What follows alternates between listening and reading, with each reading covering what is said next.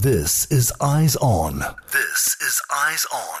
With Aisha Al-Mazmi. Only on Pulse 95. Pulse. Welcome back to Eyes On and thank you for tuning in. So let's continue our coverage of what is going on, but this time in the UAE. Some important decisions were made for the United Arab Emirates and we have to discuss them. Right, so under the visionary leadership of His Highness Sheikh Mohammed bin Rashid Al Maktoum, the UAE Cabinet gathered at Qasr Al Watan in Abu Dhabi yesterday to discuss and approve many initiatives that will shape the future of the United Arab Emirates. I'm totally serious and fascinated by the great approvals and discussions that have been made in Qasr Al Watan yesterday in Abu Dhabi. Because one of the major decisions was the establishment of the Ministry of Investment. Now, this new ministry is aimed and has a goal, so it's aimed at developing the investment landscape which will enhance the competitiveness and attract investments across many sectors in the UAE. And this is great. You know why? Because investment plays a pivotal role in catalyzing economic growth in the United Arab Emirates. And this proves that our leadership is actively seeking opportunities and chances for both domestic and foreign investments to attract capital from all corners of the globe. And such investments have fueled the development of so many critical sectors in the UAE, such as infrastructure,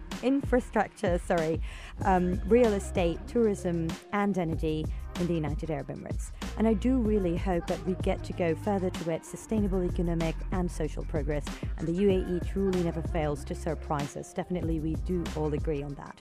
Additionally, one more thing to mention, that the Cabinet discussed the UAE National Energy Strategy, which was updated to triple the contribution of renewable energy and invest in clean energy sources to meet the country's growing energy demands. Now this, the National Hydrogen Strategy, was also approved to position the United Arab Emirates as a leading producer of low-emission hydrogen.